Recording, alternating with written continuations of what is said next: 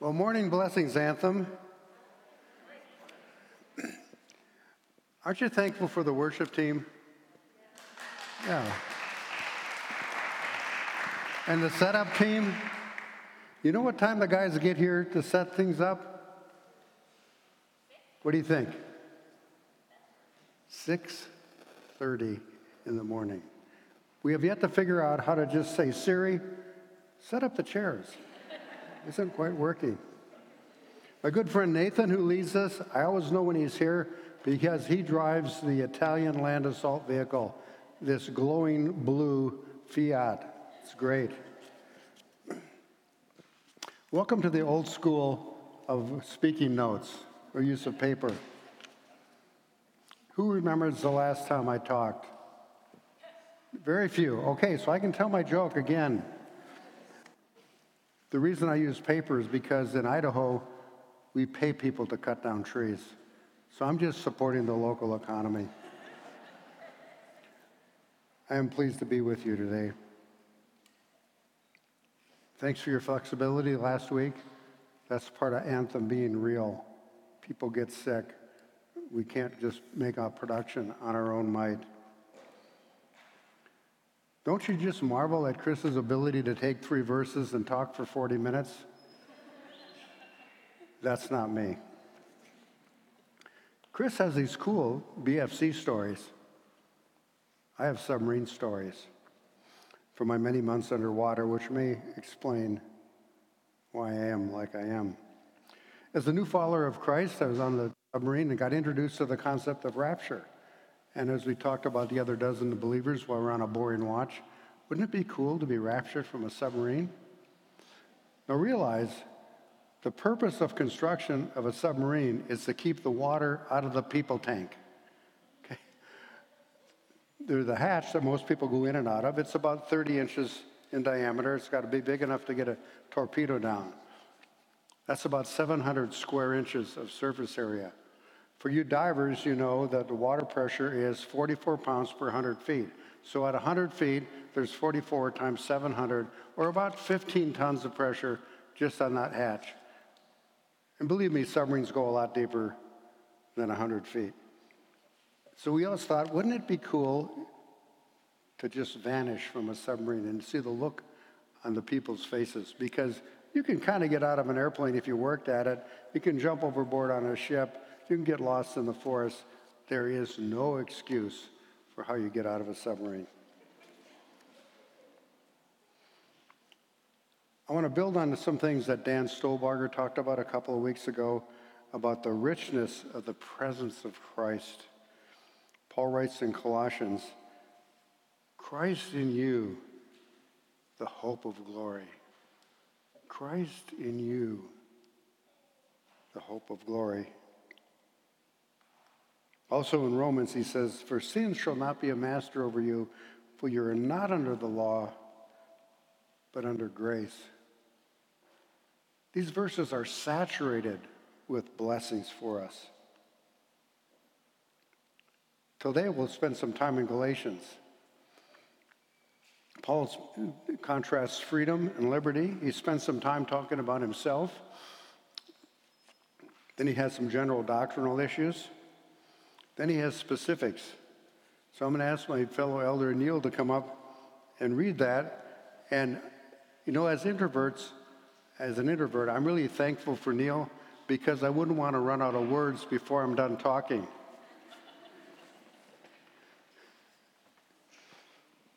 Good morning. If you guys want to turn to Galatians 5, we're going to read through that. But before I do, I'm going to pray.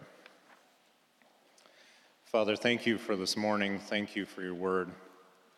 We pray you send your spirit here to guide us as we read your word, as Henry brings your message, Lord. We pray you speak through him. Please use your Holy Spirit to change our hearts. Help us to leave here knowing you more and being changed by you, Lord. In your Son's name, amen. Galatians 5. For freedom Christ has set us free.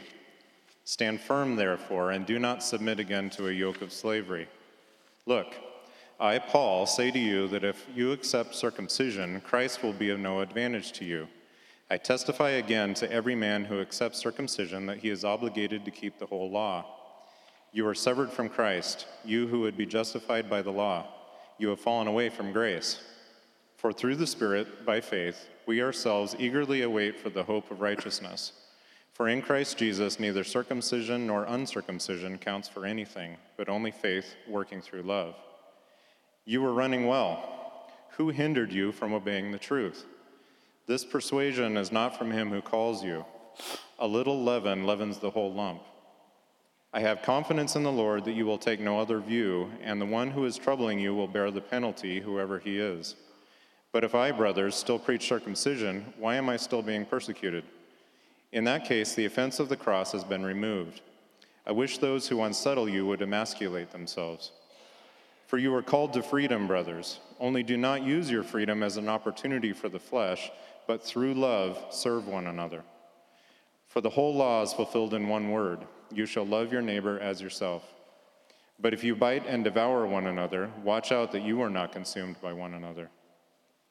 But I say, walk by the Spirit, and you will not gratify the desires of the flesh. For the desires of the flesh are against the Spirit, and the desires of the Spirit are against the flesh, for these are opposed to each other, to keep you from doing the things you want to do. But if you are led by the Spirit, you are not under the law. Now the works of the flesh are evident: sexual immorality, impurity, sensuality, idolatry, sorcery, enmity, strife, jealousy, fits of anger, rivalries, dissensions, divisions, envy, drunkenness, orgies, and things like these. I warn you, as I warned you before, that those who do such things will not inherit the kingdom of God. But the fruit of the Spirit is love, joy, peace, patience, kindness, goodness, faithfulness, gentleness, self-control. Against such things there is no law. And those who belong to Christ Jesus have crucified the flesh with its passions and desires. If we live by the Spirit, let us also keep in step with the Spirit. Let us not become conceited, provoking one another, envying one another. Thank you, Neil. Who wants to be in the same place a year from now that you're in now? To get to a new place, we have to change. Let's talk about how that might happen. Paul opens with, it was for freedom that Christ set us free. Freedom is the American mantra. That was what we were founded on. You know, no one's going to tell me what to do. It's a free country. I can do what I want, wear what I want, say what I want, go where I want. How many have been trampled on by somebody else's freedom? It's not a comfortable situation. Paul addresses that later. This is an advanced message spoiler. This will be on the test. Jesus laid down his freedom for us. Paul continues in verse 1, therefore keep standing firm and do not be subject again to the yoke of slavery. What was Paul warning these believers about? It's all these references to the law and circumcision. The law is religion. It says you have to do this. You can't do that. You have to show up at these places at these times. You have to pretend you're interested. You have to meet somebody else's expectations. The law's list is almost endless. You're not good enough. Try harder. Above all, look good. Religion or the law says we're not good enough to be saved or righteous unless we follow some behaviors. And the Pharisees were masterful at adding requirements. So let's be aware that we don't do that. If you just could fill in the blank, you'd be an okay guy or gal. Realize it's pretty natural to feel I'm not good enough to deserve Christ. Because no one is. That's why he came. The result is we try to hide our sin as if God doesn't know about it. A writer I read named John Lynch puts it this way: Sin management is the ultimate oxymoron. We don't manage sin, we confess it. Confession is a gift from God that restores our relationship with Him or with someone else. It's a gift from God. Then that verse that Paul wrote in Romans, we're not under the law, but under grace. About 3 pages later in my Bible is Ephesians, one of my favorite passages. For by grace you've been saved through faith. It is not of yourselves. It is a gift of God, not as a result of works that no one should boast. And verse 10 is the clincher. For we are His workmanship, created in Christ Jesus for good works, which He prepared in advance for us. Wrote out our to-do list. Grace doesn't say we have to. Grace says we get to. We get to enjoy the fellowship of like-minded people. We get to have the joy of obeying Him. We get to walk out our design in confidence. Peter states it this way in 1 Peter, but as He who called you is holy, be holy yourselves in all your conduct. Since it is written, you shall be holy, for I am holy. You see, our conduct doesn't make us holy. Our holiness changes our conduct. In summary, Paul is warning us not to be derailed, to go back to a list of to-dos and shoulds. He goes on to talk about love. For you are called to freedom, brothers and sisters, only do not turn your freedom into an opportunity for the flesh, but serve one another in love. Excessive personal freedoms means my rights first. If you're hurt, well, too bad. It's my freedom to act, to say, and to be. That's freedom without love. It typically is a license or the authority to act the way I want. It's typically selfish, defensive, and prideful. Realize Christ laid down His freedoms for us. Christ laid down His freedoms for me. Christ laid down His freedoms for the world. Operating under freedom does not mean we don't have standards or boundaries. We restrict ourselves voluntarily to traffic laws, to property arrangements, to expectations of how we gather. We limit our freedoms in service to others. Freedom subject to love is part of service. For the whole law is fulfilled in one word, in the statement, you shall love one another. You shall love your neighbor as yourself, But if you bite and devour one another, take care that you're not consumed by one another. How do we bite and devour one another? Consider what we would do if we have an offense. We can assume somebody else's motives. Well, Joe didn't show up when I asked him to because he hates me. We're assuming Joe's motive or Jill's motive, etc.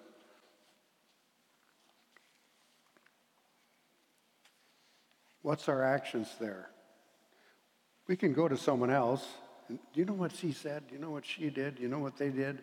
I heard that they said that they went, and that typically is gossip, and it really doesn't help at all. We can pray for my heart. Maybe that's an issue that I just need to forgive. It's not a big deal. You see, like confession, forgiveness is a gift of God which restores relationships. Or we can approach one another in love.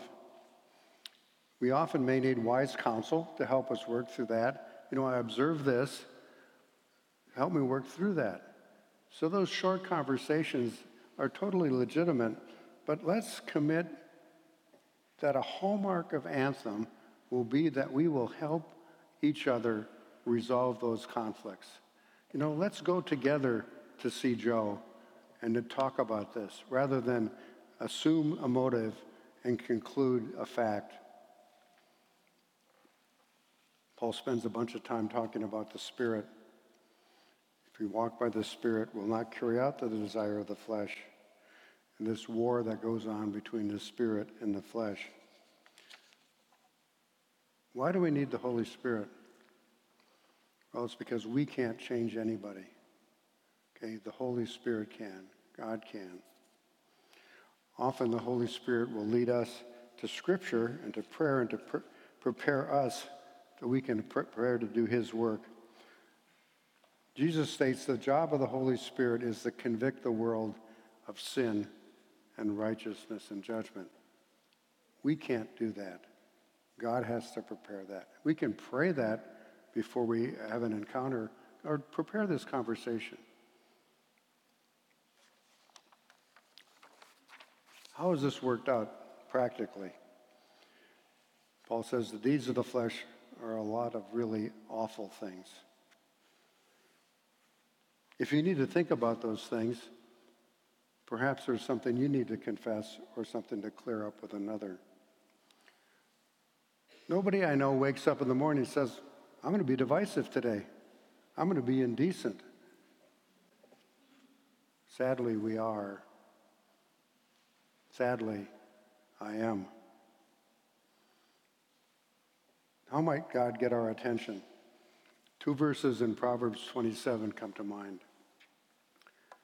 Faithful are the wounds of a friend, but deceitful are the kisses of an enemy. And another one we've probably heard as well. Iron sharpens iron, so one man sharpens another. Here's an example of my personal correction, partly because I'm a slow learner. I had a new friend within the congregation here who prayerfully came before myself and said, my behavior was not appropriate, and I needed to apologize. Little grit on the sandpaper there. And again, because I'm a slow learner, God had another incident that I had to work through. When my shoulder was in a sling and I couldn't sleep at night, and I'd wake up in the middle of the night, I'd pray for certain things so that it would help me get back to sleep. So one night I was praying, God, help me, help us, help your people to hunger and thirst for righteousness. That's part of the Sermon on the Mount, for they shall see God. The next day, my best friend of 30 years confronts me with a behavior that I offended him and his wife. And at first I'm taken aback. But then realized God entrusted my heart into their hands to change me. 2 days later, in this room, a gentleman I had met before says, God had something he wanted me to tell you. He says, God has shown me that I'm going to go back into the forge to be treated and to be altered in a way to make me more resilient. Okay, forging is a violent activity. You heat the pants off stuff, and then you either pound it or pressurize it, and it actually changes the molecular structure within the steel or the iron. It's not fun. Sharpening is a changing activity. Okay? So we have a piece of metal, and it's not really useful for what God might have intended it for.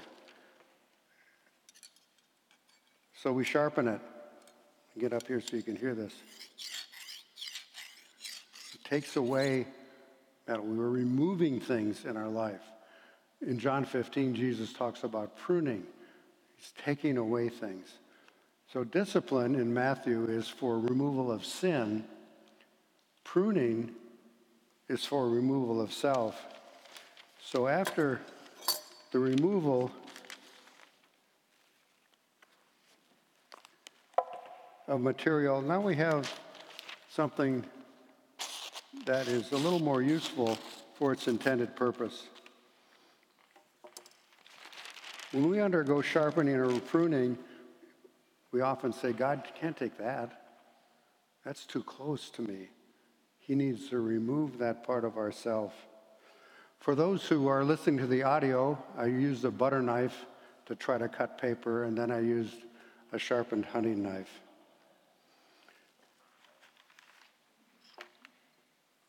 I need to give others the permission to sharpen me. So I thank God for new friends who are willing to step out. I thank God for old friends to whom God entrusted my heart for correction. I thank God that he's not done with me and still has things planned for me. He's not finished with me yet. Where do we get trusted friends?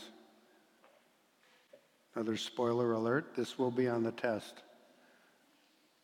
This is why we have communities. Getting those trusted friendships can start typically in a larger group, but we don't get to the place where we can take off our mask and have confidence in the lives of others without going to a smaller group.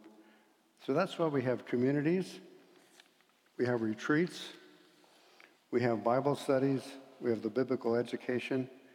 That's a smaller time to develop that trust. Realized with my friend, we'd been friends for 30 years. I knew that he didn't wake up saying, I'm just going to tick off my friend Henry today.